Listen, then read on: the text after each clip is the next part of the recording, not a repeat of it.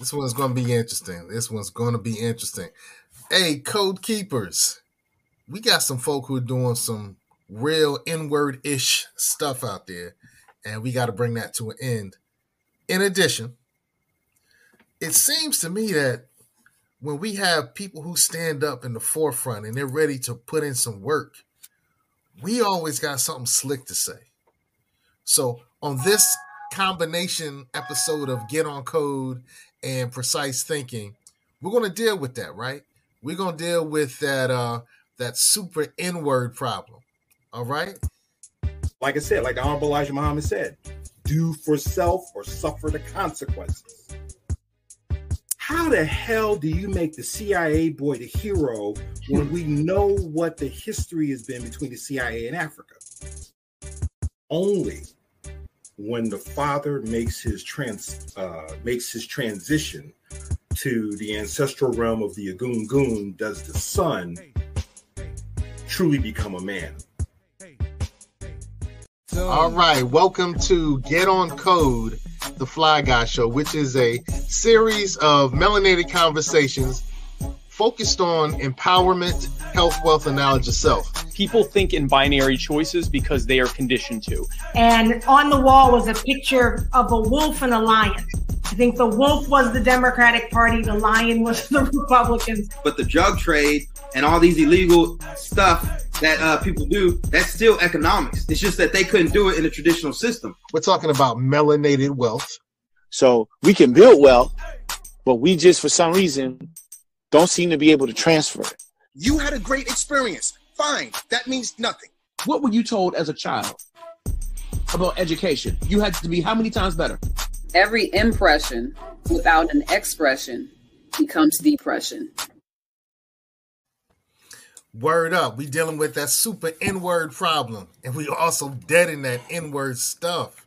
And look, y'all can cuss. I just don't. You know, talk your shit. I'm just not going to, all right? Yo, we have on the foundation, the Fit Goddess. What's up, Queen?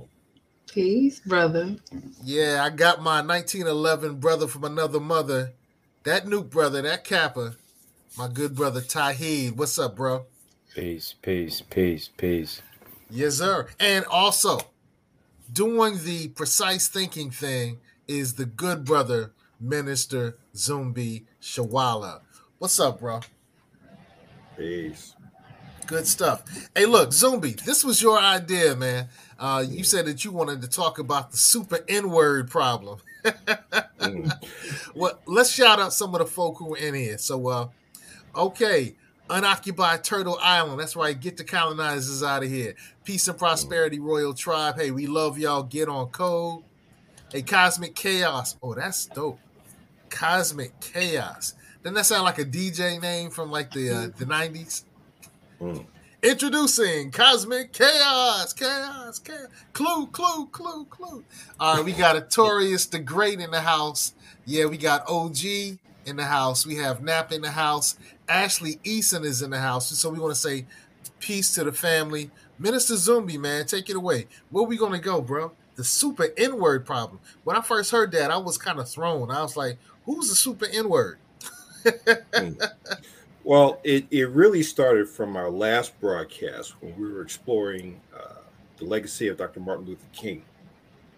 And there seems to be a tendency to want to explore or explore more of the shortcomings or the personal foibles of Dr. King.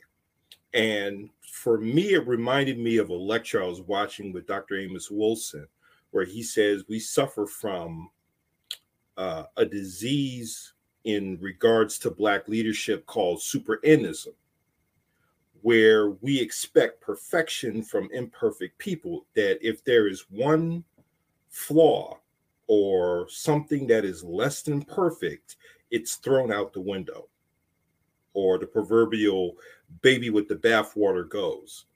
And I also remember something Brother Steve Coakley used to teach us. And he says, the one thing that unifies the entire human race is a propensity for error. In other words, no one and this is without exception, no one is infallible. And so I have to ask myself, do we have a very immature and juvenile approach in regards to Black leadership, regardless of where it is or what level it's on? That's interesting, because in our last conversation, like you were saying, we were dealing with the ancestor of the great Dr. Martin Luther King Jr. And so one of the brothers popped in and was like, are we going to talk about the fact that he was running in a hotel chasing white women and he was bedball naked? And I was like, no. Why are we going to talk about some dude running around naked? I'm not. You know, you were saying that the white girls were running around naked. I might talk about that.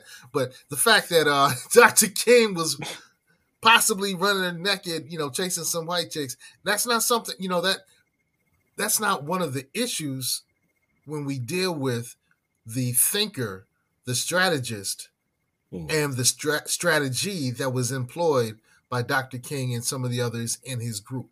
And I find that, once we get conscious, or we get involved with conscious thought, we want to tear everybody down.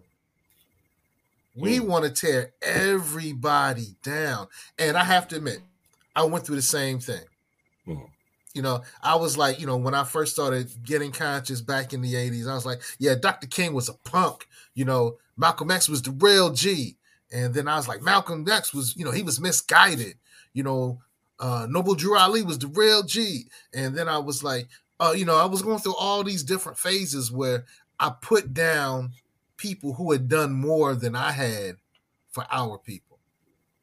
And I thought I was doing something grandiose. I thought I was conscious. I was, woke before woke. I've coined a phrase, and you can quote me on this one. I call that the Hotep heckler period. Okay. And it seems like some of us have not graduated from that period, because some of us have made careers out of being Hotep hecklers, particularly when it comes to analyzing our heroes and sheroes throughout history, whether it be, here in the Americas, the Caribbean, Latin America, on the African continent. And I think the way we look at people, I always take this approach: treat everyone like a Chinese buffet, take the best, leave the rest. And we must always look at these individuals within the context of the era in which they had to operate.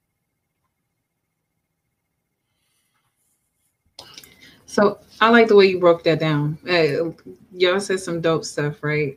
Seiko, you said at the beginning you started tearing everybody down, and that's really the beginning of awakening, because we have to destroy to rebuild, right? But like the brother said, a lot of us don't get past that period. We're stuck in that negative mindset, but that's because that's how we've been conditioned. Like, we've already been conditioned to hate ourselves, so we stay in a cycle of self-hate, and it's like the first thing we got to go to when we're like, oh, you know what, I know better than everybody. It's a weird place to go to, but to change it, it's all in the mindset. We have to love ourselves enough to be like, oh, Dr. King was a man, right? So he may have done things like men do, but look at the overall of what he did, right? He can't be, there's no negative without positive.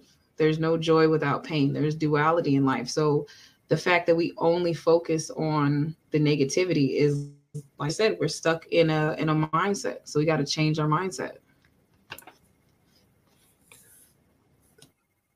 That's intriguing. So, Minister Zumba, you call it the Hotep what stage? The Hotep heckler stage. The Hotep heckler. Yeah. Yeah, because you know what? You're right, Fig Goddess. We do need to build and destroy. Going back to the God body lessons, we have to build and destroy, but a lot of us kind of enjoy the destruction. Because we've been destroyed. Think about all the negative things that were said to us, and we were conditioned to take that and be like, oh, that is who we are. So now when given a chance, for example, y'all talk about in history, in enslavement, they used to sell us by the dozen. Later, that becomes the dozens, right? That is the perpetuation of the dozens. Now we're talking about the negativity of the negativity that started. We're just conditioning ourselves to be reconditioned to do the same thing over and over again and call it something different. Teach. What's another example? Because that's intriguing. Okay. Oh, you got me off guard on that one. I got to think a little bit now, because the dozens is my go-to, because everybody gets it. Everybody knows that one. Everybody's like, oh, well, your mom was so black and da da da da da. Everybody knows that, but then some people break it down, and we're like, okay, well, that came from if we were all degraded, right? And we've got 12 of us, we'll sell you by the dozen, but they still talking about all 12 of them. And it's, again, back to the self-hate, right? We're comfortable speaking negatively about ourselves. And I can speak negatively about you because I already speak negatively about myself. The difference is when I don't speak negatively about myself, I can't speak negatively about you because, like I told y'all last time I was on the show, I see your sons, I see my brothers, I see my cousins. You know what I mean? I see grown versions of my two sons in you gentlemen. Doesn't even matter if you look like them or not. I look at you and see what they will grow up or what they could grow up to become just from looking at the world. So how can I hate you or there for myself if I have to turn to that young man and say, you can be anything you want to be? But guess what I won't say if I hate myself? I will not tell him. I will not tell my sons they can be anything they want to be. I will call them names. Why? Because mindset.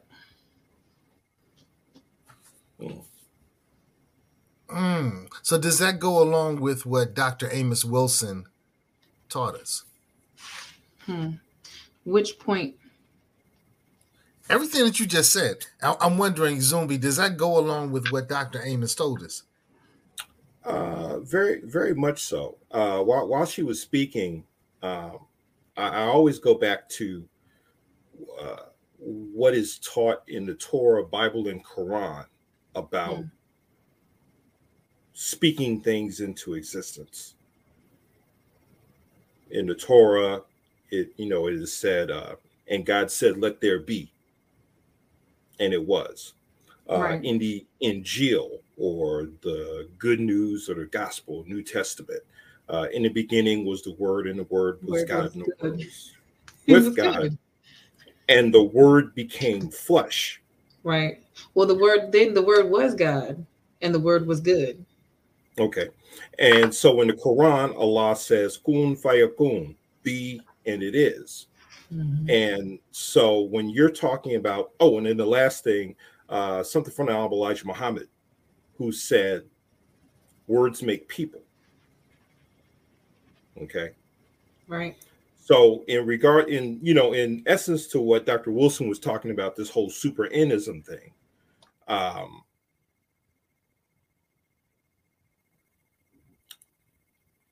if whoever we see or whoever we put on this pedestal, if it's not pristine, if it's not perfect, then we come with the very venomous,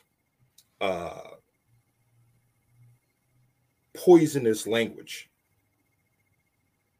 in order to tear that individual down, because we expect perfection from imperfect beings. All right, so when Cosmic Chaos says truth is like rain, it cares not who it hits. If King had a weak moment, let it be known. How do we respond to that? Because the thing could be, that's what really happens. We got to let everybody know the truth. Okay. Here's my whole thing with that. Many of us are so juvenile and immature that we won't look at the totality of a person, both positive and negative, because we seem to gravitate towards one side or the other and not have a very balanced look at the individual. Okay. We can see Malcolm's, we saw Malcolm's negative and we see Malcolm's positive. All right.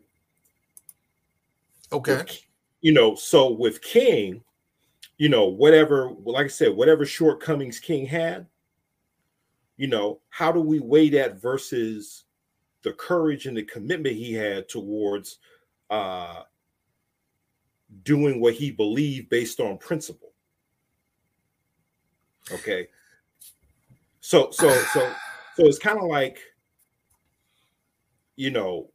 being able to look at an individual in a mature and a balanced way, and not get into the whole tabloid sensationalism aspects of it. I mean, remember when Ralph Abernathy wrote his memoir, and out of that whole 345 pages, one page where he talked about his best friend's shortcomings. Mm-hmm. The elder needed security for the rest of the book tour to protect him at book signings because somebody might bring harm to him.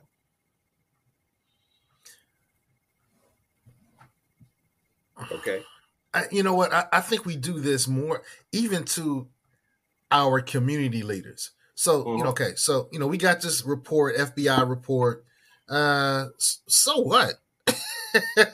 I mean, that's something I would say would be between, Dr. King and his family. The fact that I'm even showing it, I'm showing it to illustrate that some people really go for the salacious stuff, right, thinking that they're doing the work of truth telling.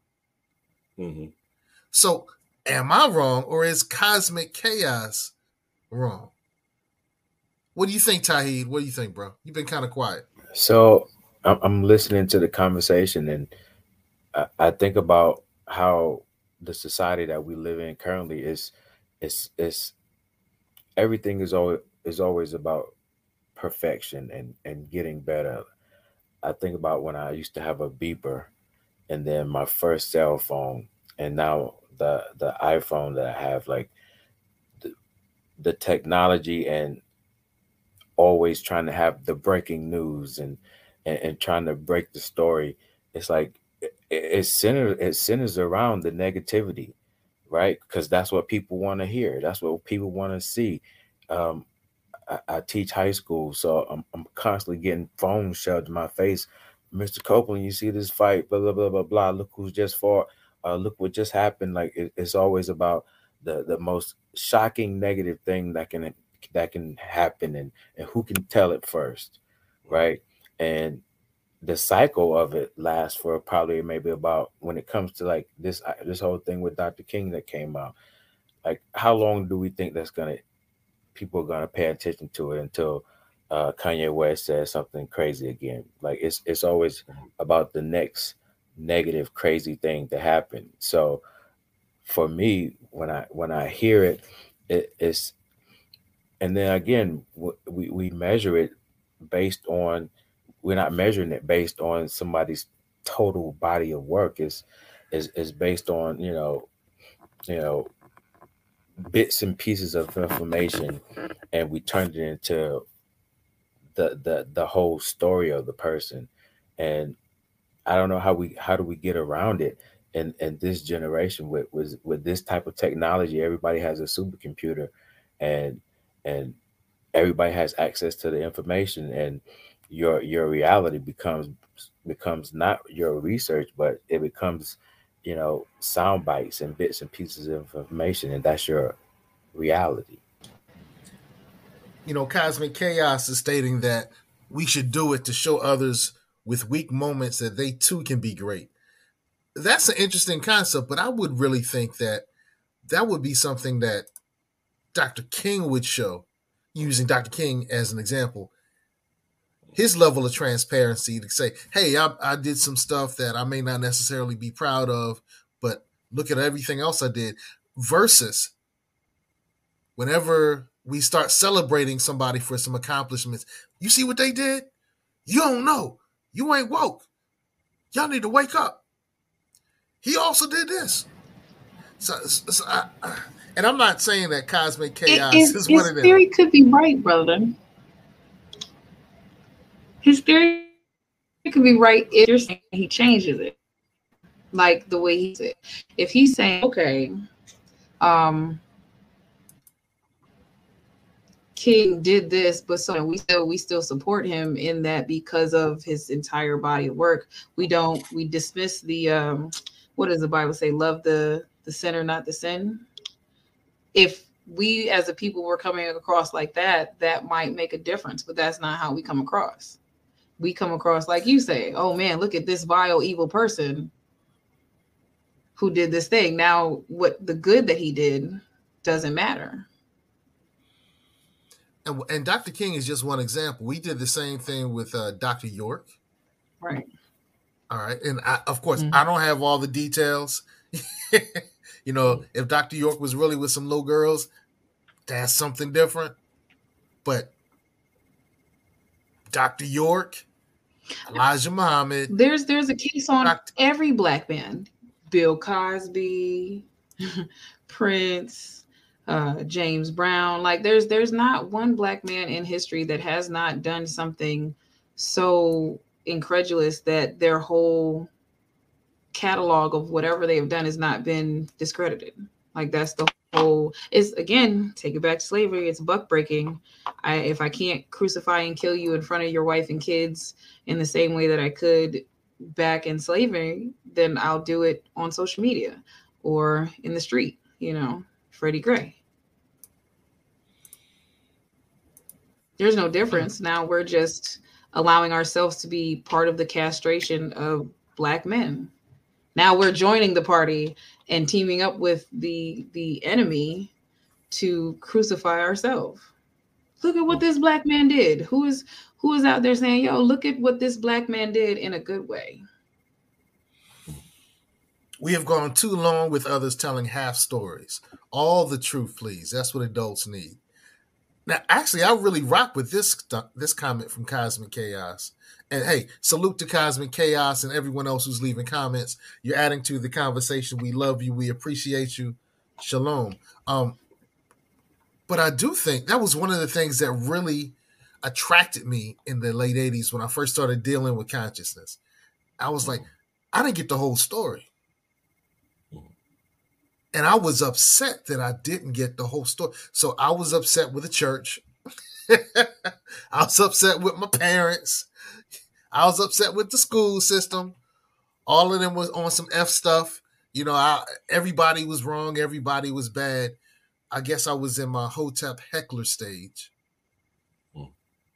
I love that term. Zumbi, you got the best terms, man. I was in my Hotep heckler stage. And I tell you what, when I was building with the gods and the earths, that's a lot of what we did. We did a lot more destroying than building. Right. And one of the things that caught me and really bothers me today is with all the building, you know, using the term building that we did, we don't have no buildings. Right. Well, I'm sorry. I'm lying if I say that. I'm lying if I say that. We have buildings, but we should have had a lot more buildings with all the building that we did. Do you know what I'm saying? We restart every 20, 30 years. You know, I think also it's one thing to say that you want all the truth.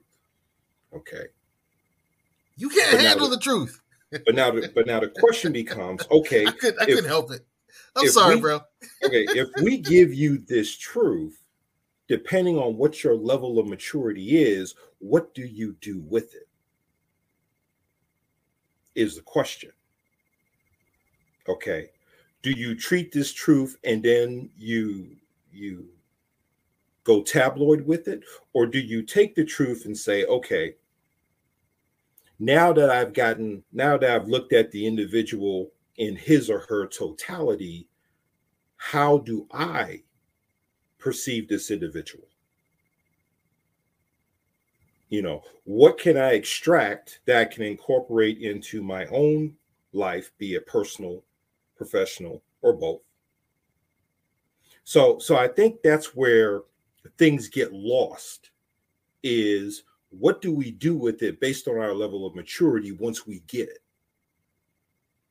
You know, it's almost like, okay, once you find out that there's no Santa Claus, now what? That's the question. And it's based on the level of maturity we have when that truth gets revealed to us and how it's revealed to us. Okay. So, yeah. And you just made me want to go off on a small tangent. Tauheed, I know you have young kids, man. How do y'all handle Christmas? So I'm usually forced to celebrate Christmas every year. I mean, it's the reality that I live in, because I think about when I first started learning the truth, or, you know, like Dick Gregory said, when I first put the magic glasses on, and it's like you can't take them off once you put them on. And I was angry at first. I was very angry and upset. But as time went on, I started learning how to, you know, use the information and knowledge that I gained to help, particularly my students and the people around me, gain more consciousness. So when it comes to Christmas, my children understand that we're buying all the gifts. I mean, we my wife, she loves the pageantry of, you know, Christmas trees and matching pajamas and all of that stuff. But, you know, during that time, I make sure she understands that, hey, these matching pajamas are good, but I also want matching mindsets, right? When we're trying to talk about raising these kids. So at the end of the day, my kids understand, and I teach them the history.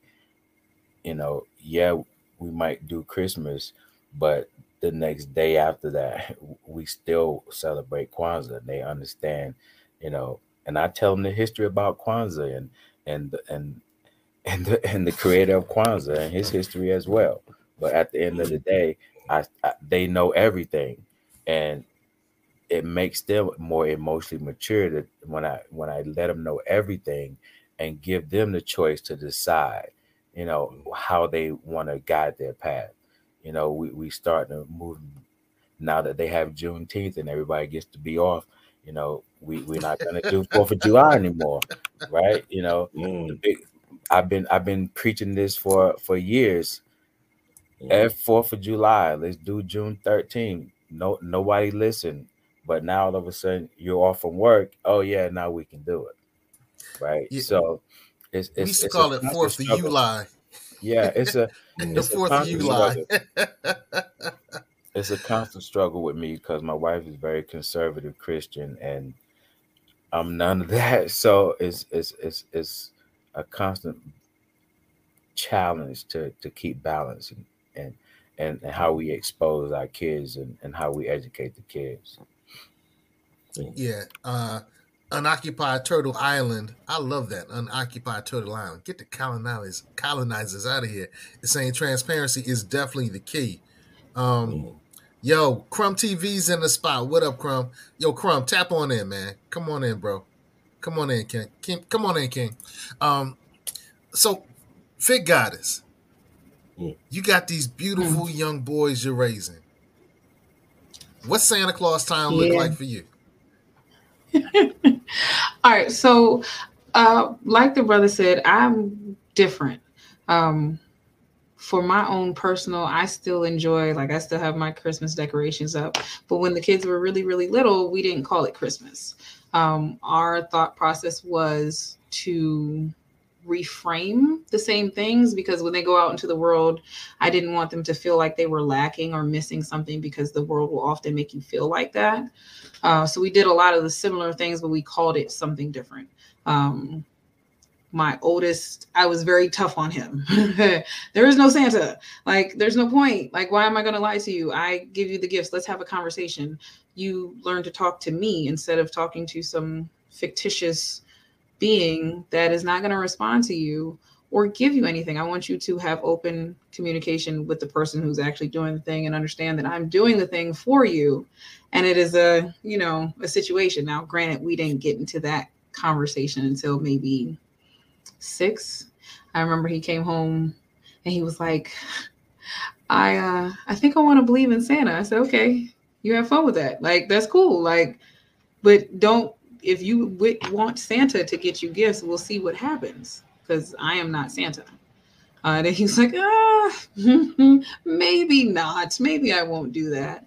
But with the 6-year-old, he kind of gravitates to it. I don't mind it. I don't bust his bubble. He knows that when I write a list, I write it to mom in hopes that I will have consistent good behavior, and she'll get me some of the things that I want and the things that she was going to get me anyway, because we used to call it Children's Day. We are celebrating the children, even as adults, right? We have our child side, so we give gifts to all of the children, including the adult children.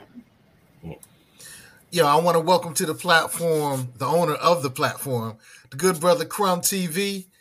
Yo, welcome you on your platform, Crumb TV, and we also welcome you on our Black Empowerment. How you doing, good brother?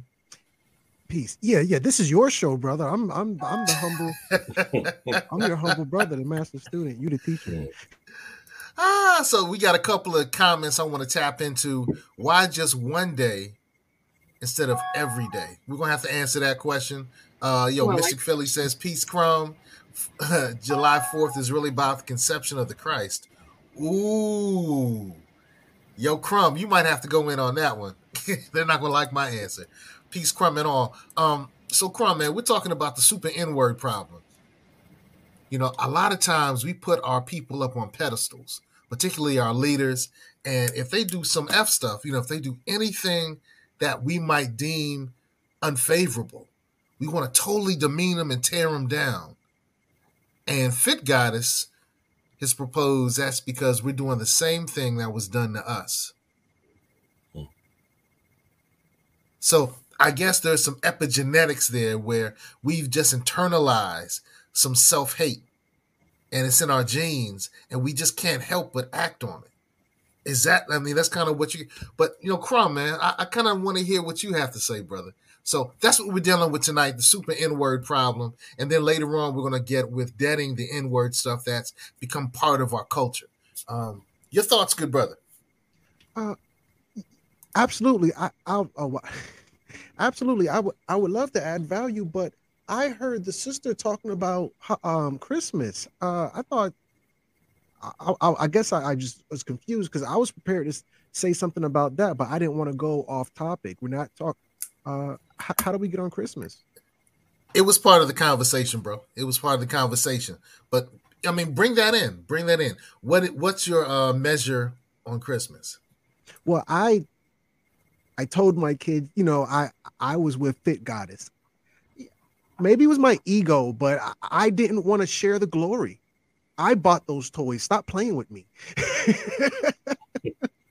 Bro, like, this is hard work and effort on my part to do a thing and to uphold a tradition that doesn't really satisfy us. But I'm trying to create a childhood, not a fallacy, but a childhood experience for your pleasure. You know what I'm saying? Like, bro, give me my credit. Just, hey, it's cool. I think the funny thing about that is that I told my kids, I was like, hey, I'm about to ruin your childhood. Childhood ruined. So I told them, and they were kind of indifferent, I guess, as long as they got the toys, I suppose. So guess what these jokers start doing? Oh God. All right. They start going to their friend. Bro, don't do that. No, that was going to be my question. That was always my question. On giving, like, no, don't.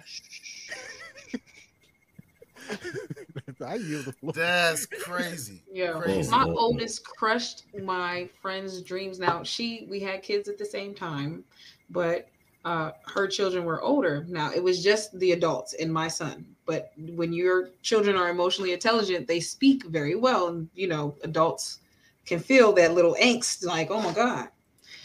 She said, well, are you ready for Santa? He's like, Santa doesn't exist. She was like, oh my God.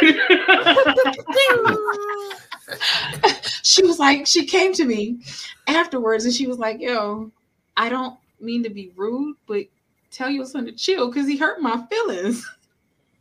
And he can't go busting people's dreams like that. I was like, oh, my bad.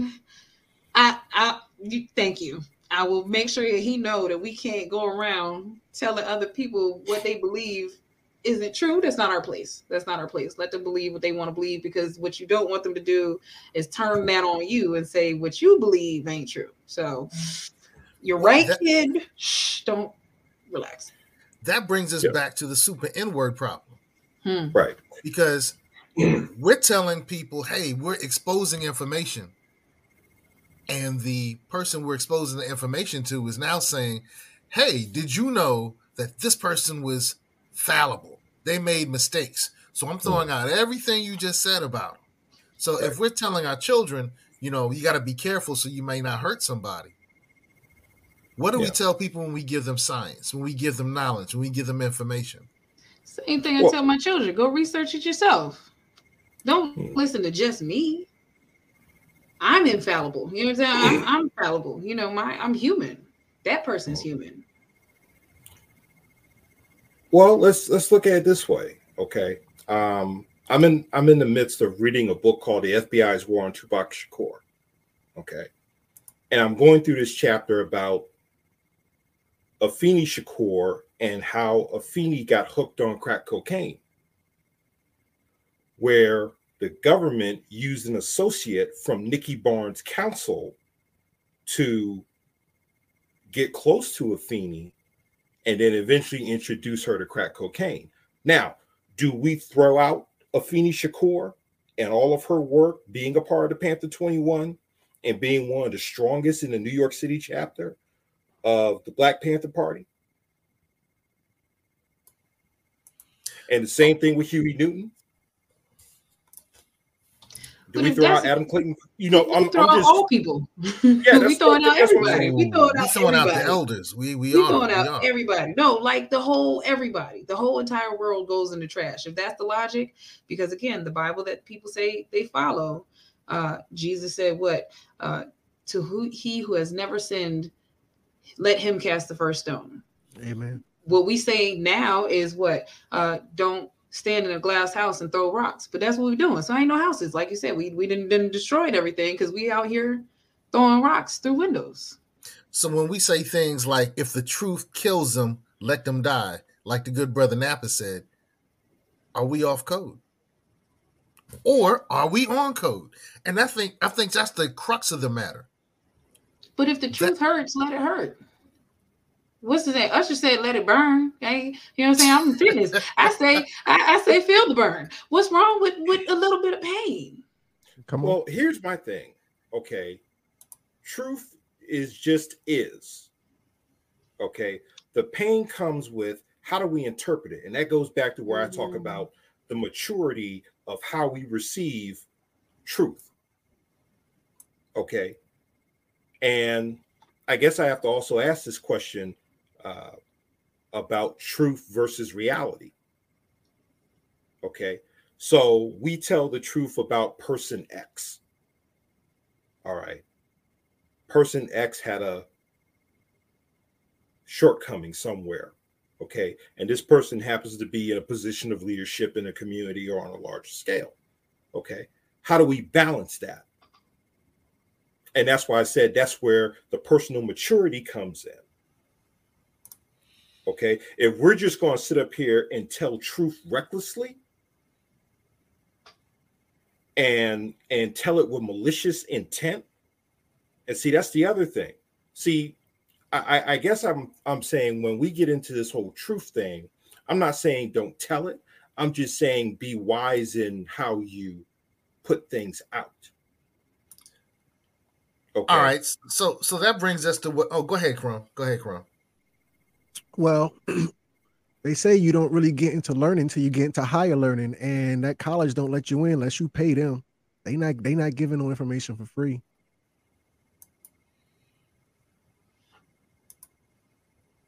Intriguing. All right, so Cosmic Chaos saying, so now we choose which topics to be truthful about? No, we're not saying that. What I'm saying is that when you start going into this whole truth thing, okay, or what is the intent behind you telling this truth? Is it to illustrate? Is it to be malicious and be salacious and tabloidish? See, that's the whole thing. It's like everybody wants to tell truth, but nobody wants to bear the burden or responsibility with being a truth teller. Go ahead, Crump. My apologies.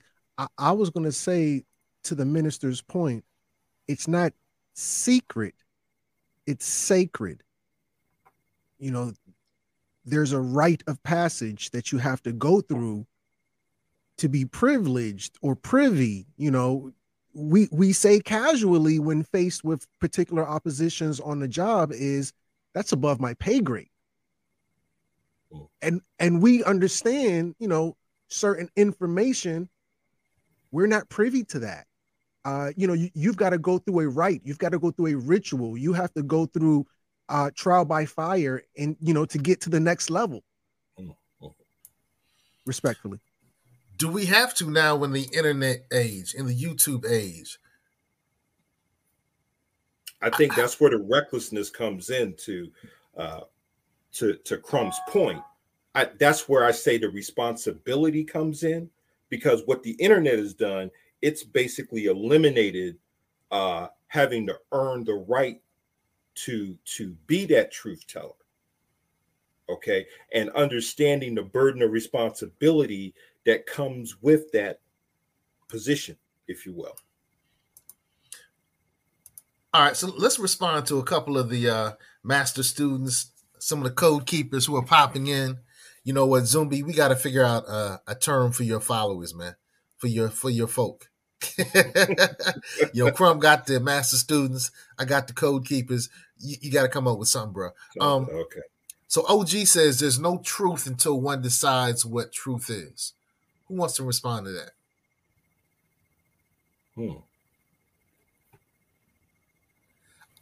I think that's an OG statement for real. Because that's like saying, you know, that old saying that whoever wins the fight tells the story, tells the tale. I'm paraphrasing, but it's whoever wins is the person that tells the story. Right. So if the Americans win the war, you know, if we destroy, you know, Korea, we describe it as a heroic act to liberate people and crush, you know, the evil forces. But what did the Koreans say? Go ahead, Crump. What do you think, man? I wanted to respectfully disagree with that. If I had to bring a proverb to what OG is saying, I would best characterize that with the proverb that goes, it says, when the student is ready, the teacher will appear. There is no truth until one's decide what truth is. When the student is ready, the teacher will. I think that proverb, you know, yours is adequate. Not saying it's wrong. Forgive me for being so brash about it. But yeah, I think mine, that, you know, it may have fit what he was saying a little bit better. Maybe not. I don't know. What do you think? That's intriguing. What do you say, Fit Goddess? Truthfully, I only heard half of it, right? Because there's a heavy text battle going on over here. All right. Be gone, girl. I ain't even at it. No, but listen though. So seriously though, I do mainly support the teacher philosophy. Like I just said that about my own business coach. I feel like I've elevated myself to the mindset of the truth of myself, right? Because again, my whole thing is always self, If we see ourselves a way, it's much easier to see a way for ourselves, right? Sankofa, we got to be able to know ourselves in order to navigate the world going forward. So that means, like, I agree with Brother Crump. If I am ready for said knowledge, said truth, no matter how painful, the teacher will then appear to give me what I want, whether I like it or not. All right, I can't disagree with that characterization because I love that piece of knowledge. That's definitely how karma works. You know, and when I say karma, I'm not talking about the law of karma. If you do one good thing, you get 3 things back, or if you do some evil, it's coming back on you. Karma also says that when you sow and invest in something, once you're ready to receive the investment, the investment comes to you. So I agree with that. Unoccupied Turtle Island says one person's truth may not be another's truth. What say you? That goes without saying. I mean, your we're truth is- individuals. What's true for me is not going to be true for you. Just like what you eat don't make me. I don't know. I don't agree with that. What do you say, Crum? I don't agree with it either. The facts are stubborn things. You know, people try to make these things so subjective. You know, I say, you know, something simple. The sun is yellow. Well, in my world, it's purple because that's my truth. All right. Well, you know what? okay. I feel you, brother. But now, see, now you're talking about laws. Laws and truths are 2 different things. Certain things are inequivocal. You know what I'm saying? What goes up must come down. That is a law. It's gravity.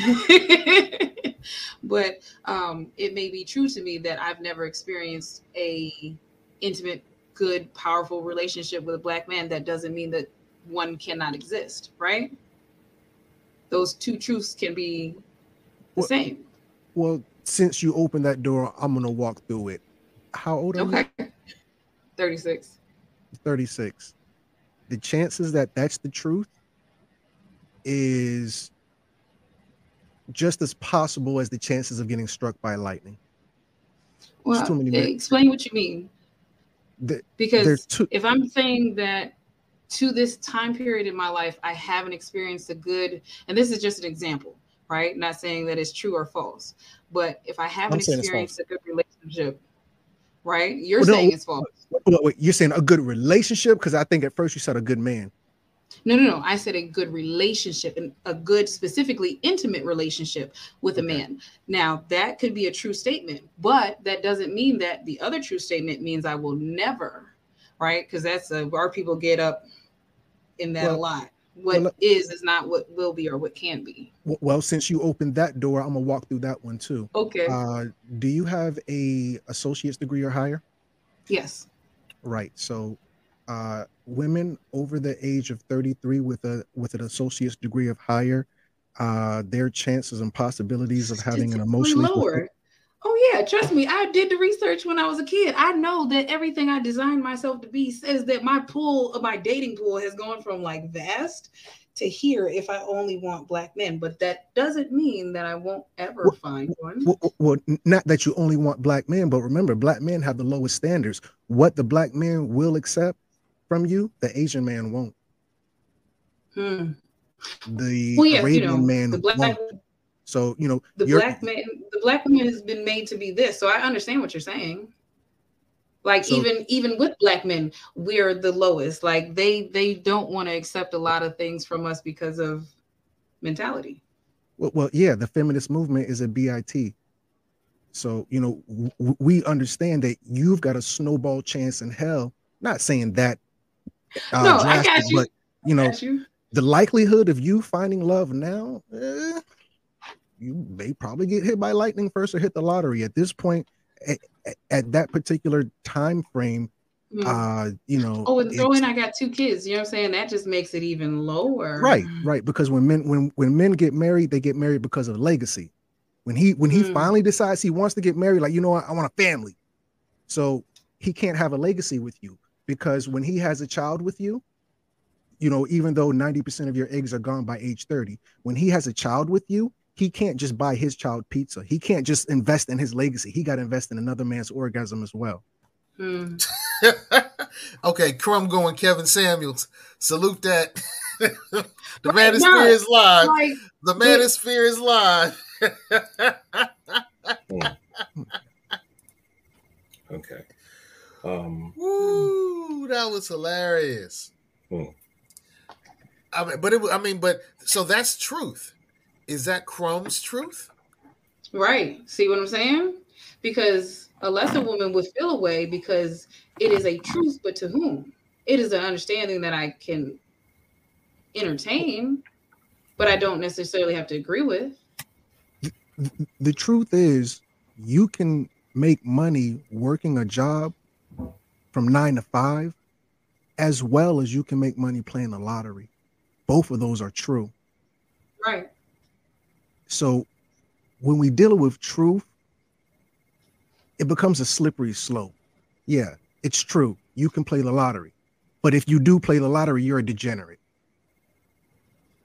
You're a degenerate gambler. Until you win the lottery, then you don't. I can't respect that truth. I can't respect. Yeah, until you win the lottery. But until you win the lottery, I cannot respect your truth. Your truth is cockamamie. It's delusion. Go get a job. I mean, I guess you. Brother Crumb, y'all. Brother Crumb, y'all. Oh, snap. So let's bring this back to the super N-word problem. So, Minister Zumbi, you're the theological. That's not even right. You're the theologian in the room, bro. How does this all relate to the super N-word problem that Dr. Amos talked about? Well, and I'm going to read something here from Dr. Naeem Akbar's book, New Visions for Black Men. Okay. And it's a piece that in the book where he talks about excellence versus perfection. And the chapter deals with 5 individuals that he examines in regards to Black excellence. Okay. So I'm just going to start here.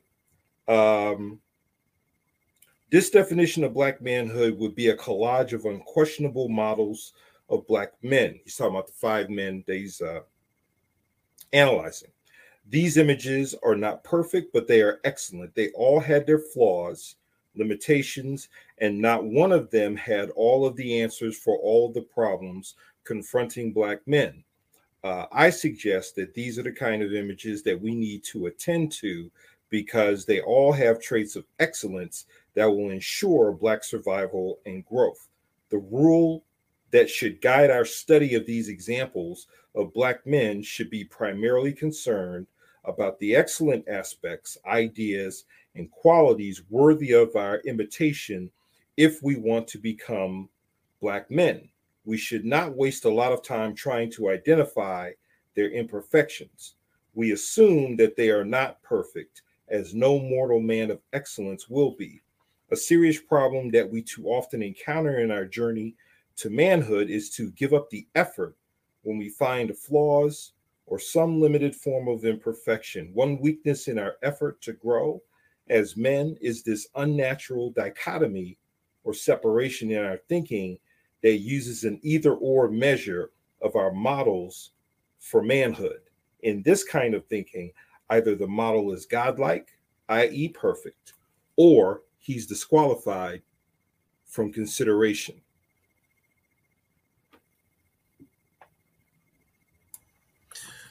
But isn't that the model, though?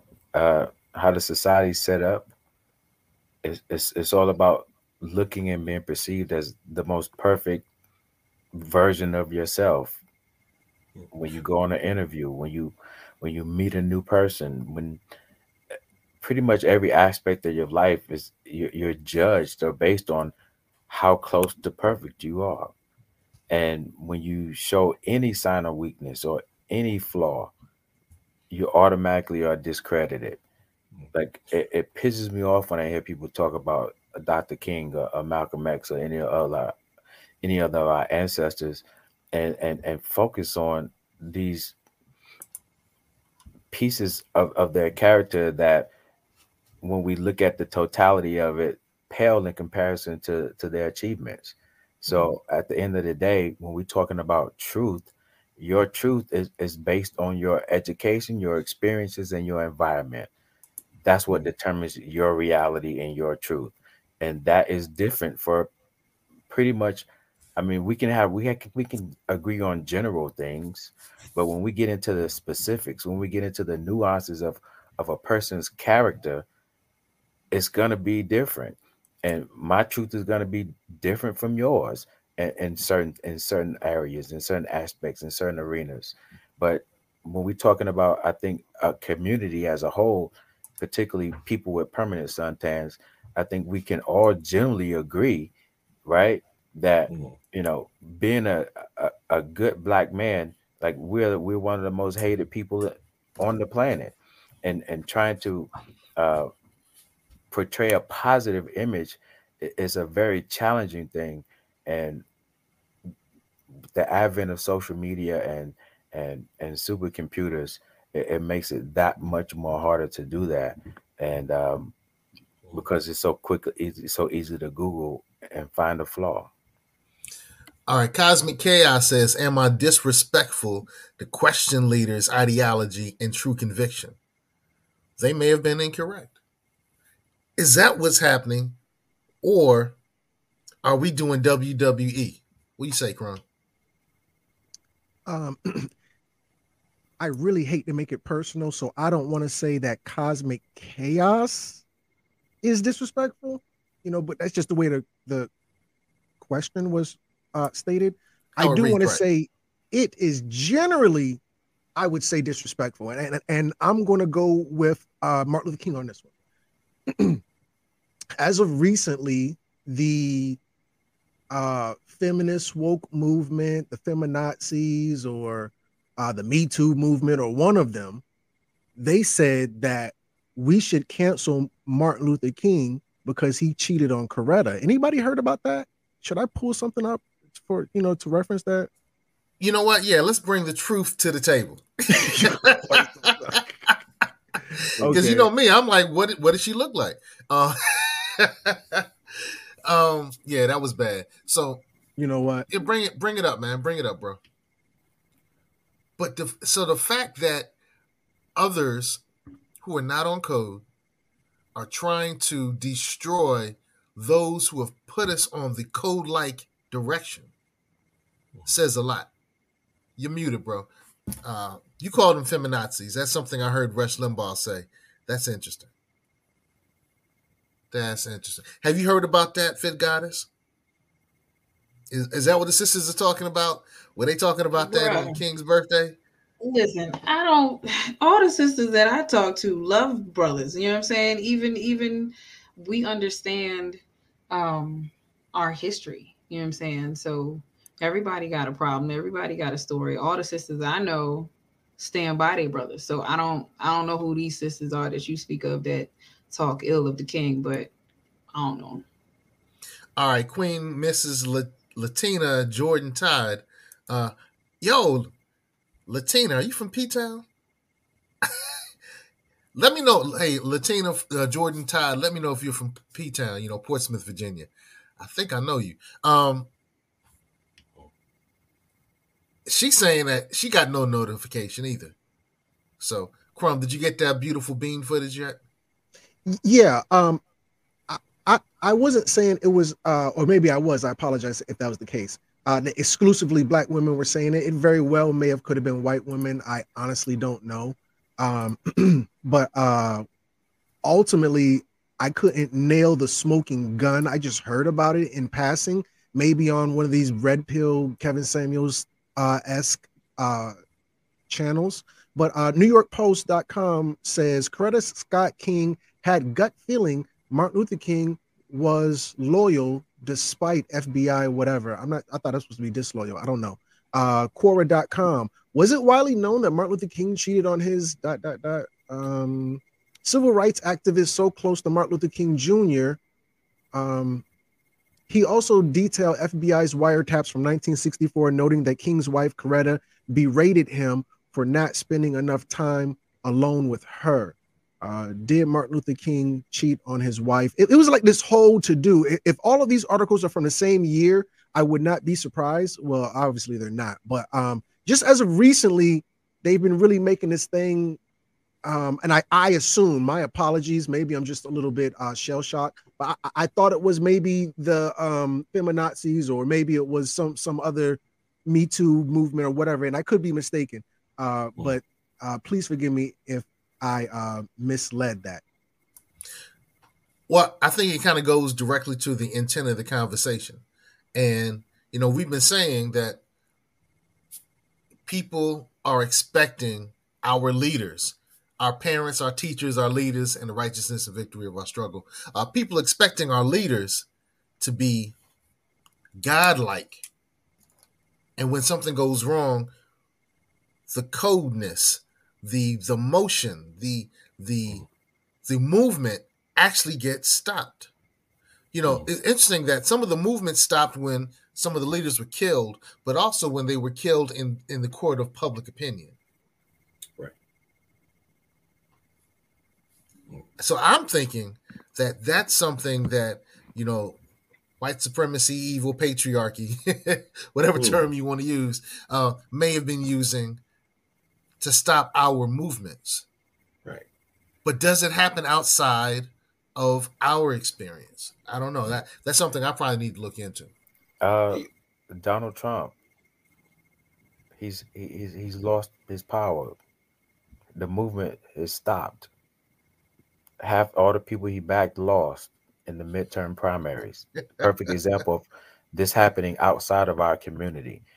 It happens because, like you said, leaders, whoever they are supposed to be, once the flaws are exposed, the people tend to stop believing. This is the era and the age we live in, and I don't think it's necessarily just for Black people only. I mean, Donald Trump is a perfect example of how his power has faded since he's announced he's running for president again. Half the people that backed him, the hump Trumpers, I call them, they're no longer on the wagon anymore because he's lost his impact.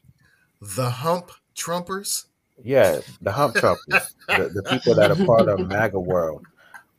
You remember him when he first ran for president?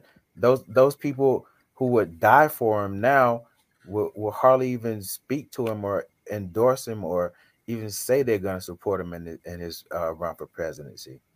The same exact people that were on his hump from day one. You know, that's I know Crumb was going to tap in with a jewel. I think that's interesting because the Conservative Party, you know, I'm an independent, so the Republican Party, if you're hot, they rocking with you until you're cold. You know, we just saw that happen with Herschel Walker. They ignored everything that had come out, you know, to claim to be the party of morality. Saw everything that came out, and we're like, we still rocking with him. Oh, he lost? Get out of here. Crumb, bro, you had a jewel you wanted to drop, right? Yeah, in terms of Trump, I think the saying goes, first they love you, then they hate you, then they love you again. Trump's coming back. You heard it here first. Trump is about to be indicted. For what? Leaving government documents in his Corvette with his druggy son? No. Oh, pay attention. I'm sorry, that was Biden. I'm sorry. Trump is about to be indicted. I'm not gonna say he's gonna go to jail, but he will be indicted soon. Mark my words. And the love is gone for Trump, dude. What high-ranking official has ever been indicted and went to jail? Come on, let's just be real about it. That's the thing. History is about to be made. Listen to the historian. He's going to be indicted soon. Never bet against the champ. That's what I was told. It's not a bet. It's just history and paying attention to how history goes.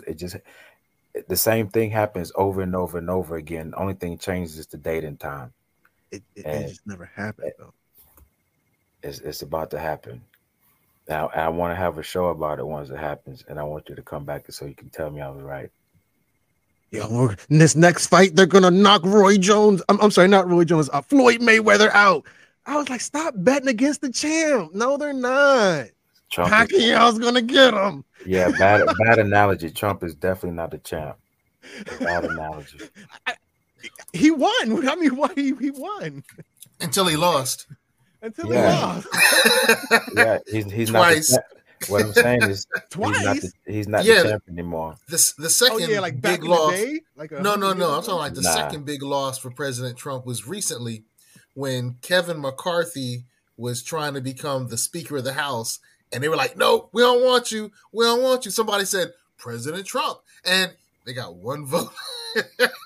What I'm saying is he's not the champ. He had to get anymore. 19 votes for that. 19 times. He had to take the girl on 19 dates. No, come on. All right, Kevin McCarthy. All right, whatever. I'm not. Yeah, but my point is, one of the senators advanced President Trump's name, and President Trump even tweeted about it. You know, an exasperation thing. He was, yeah, and so they voted, and Trump got one vote. His power is dwindling, and like I said, he'll be indicted soon. Yeah. Well, Hillary. His story, her story, no beef, all love. What we on? Okay, so peace up, goddess. What we're talking about? Nope. Right. Yep. What we're talking about tonight is the propensity for people to put leaders on a pedestal, and when they realize that they have human flaws, they demean them, destroy them, and in doing so, slow down, disrupt, or even halt the movements that were benefiting the people.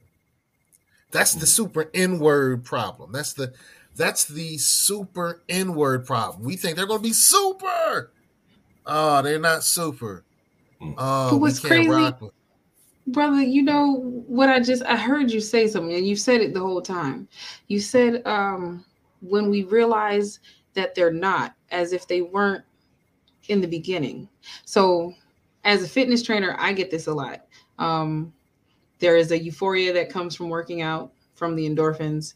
And if you're in a group setting, you normally attach that to the person in front of the room, right? It's just a science. So similar thing, right? The leader makes us feel good. We attach the good feeling to him as if he is doing something above and beyond what we ourselves should be doing for ourselves. But that person was still just a person the whole time. We only elevated the thought of that person. So how did we forget is the better question. How do we forget that the person that we elevated through thought was better than just a person like we were?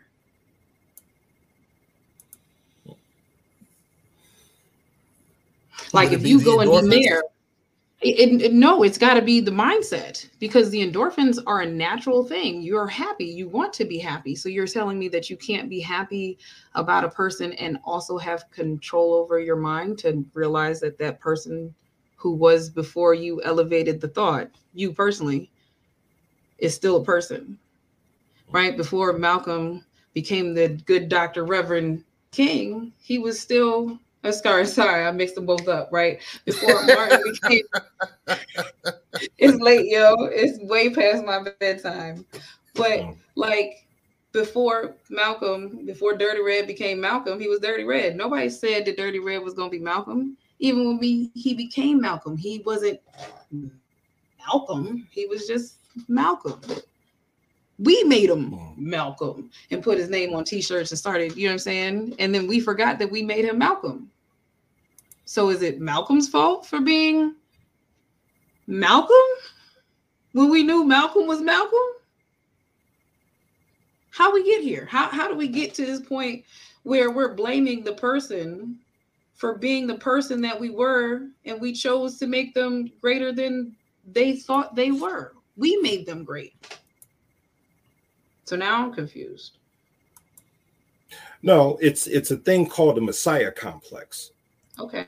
Where tell him, brother. Instead of looking for the Messiah in the mirror, we always have to look outside of ourselves for that Messiah, that Mahdi, that Christ. Okay. You know, I was listening to Dr. Clark, and he said that he got real bent out of shape when somebody says, well, we need another Malcolm. And Dr. Clark's response was, what makes you think you deserve another Malcolm when you didn't protect the one that God gave you? Say that. You ain't even protecting yourself. Okay.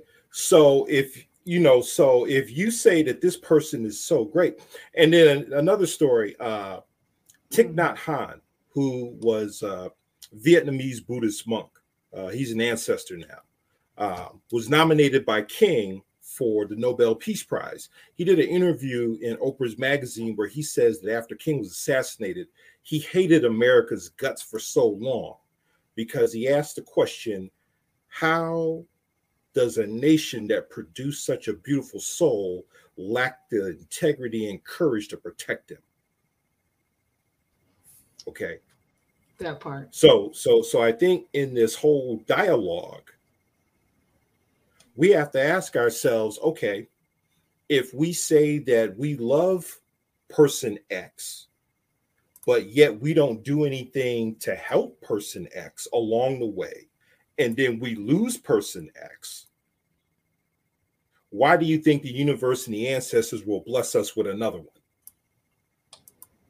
Or even a better It's like model? you talk about money. You talk about money and all good things, right?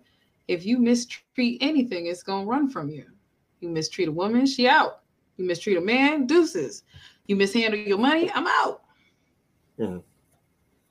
You know, so I think we really need to, like the sister said, you know, we have to put ourselves in this equation, okay? Because we, the people, have built, I'm not going to say we've built leaders, but we've built, and I don't think illusion, but we've built images of people.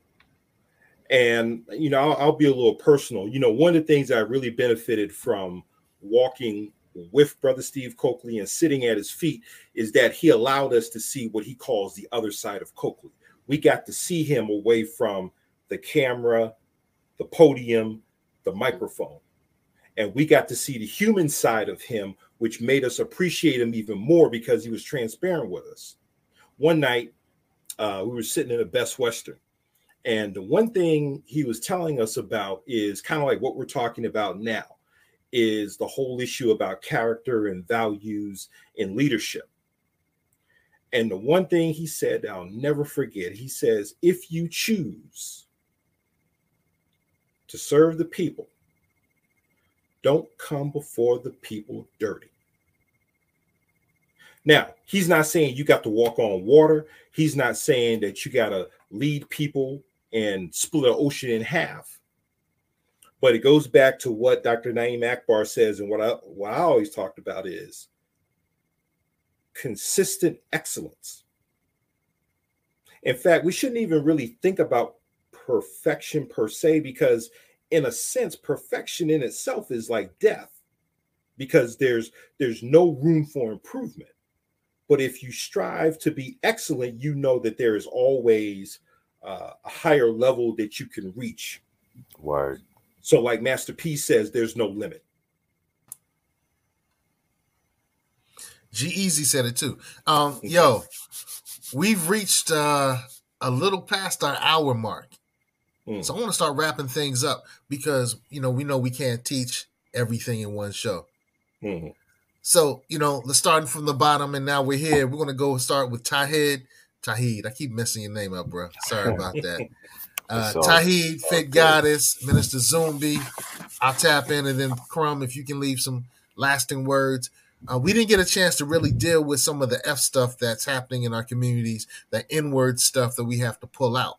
But I think we did have a good discussion on how we make our messiahs, find they're not truly godlike, and then we destroy our messiahs.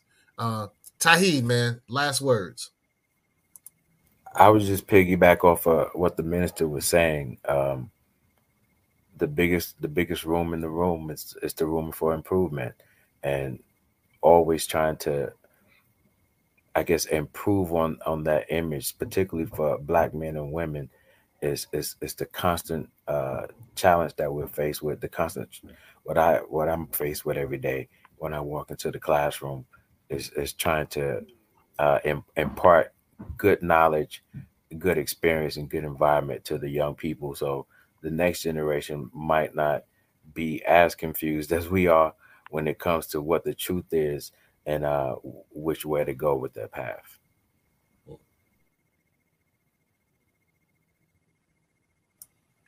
Queen? I had to look up the words because I say it. So you may not know this about me, but I dance for an African theater company.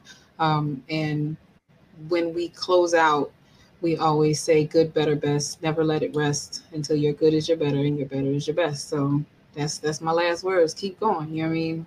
There's nothing wrong with improvement. Like the brother said, that's the whole point in life. We have more time to get better. So get better.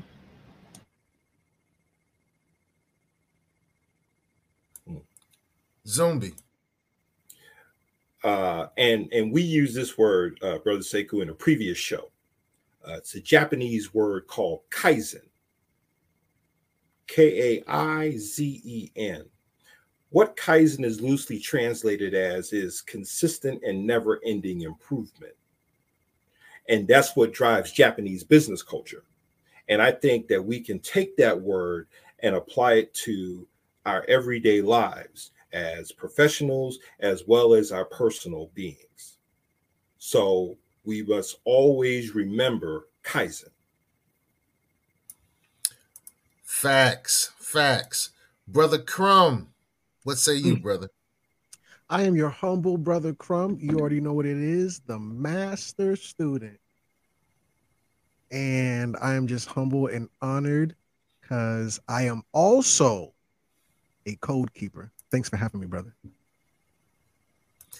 No doubt. About to take it out. So, code keepers, master students, we thank you for tapping in. Hopefully, this has been healthy for you. Hopefully, you're a better person now because of what you've witnessed, what you've heard, what you contributed to than you were before the show. That's our prayer. That's our mission. That's what we do. So, we just want to say, hey, contact your parents. They miss you. Eat your vegetables. Drink your water. And we love you. Peace.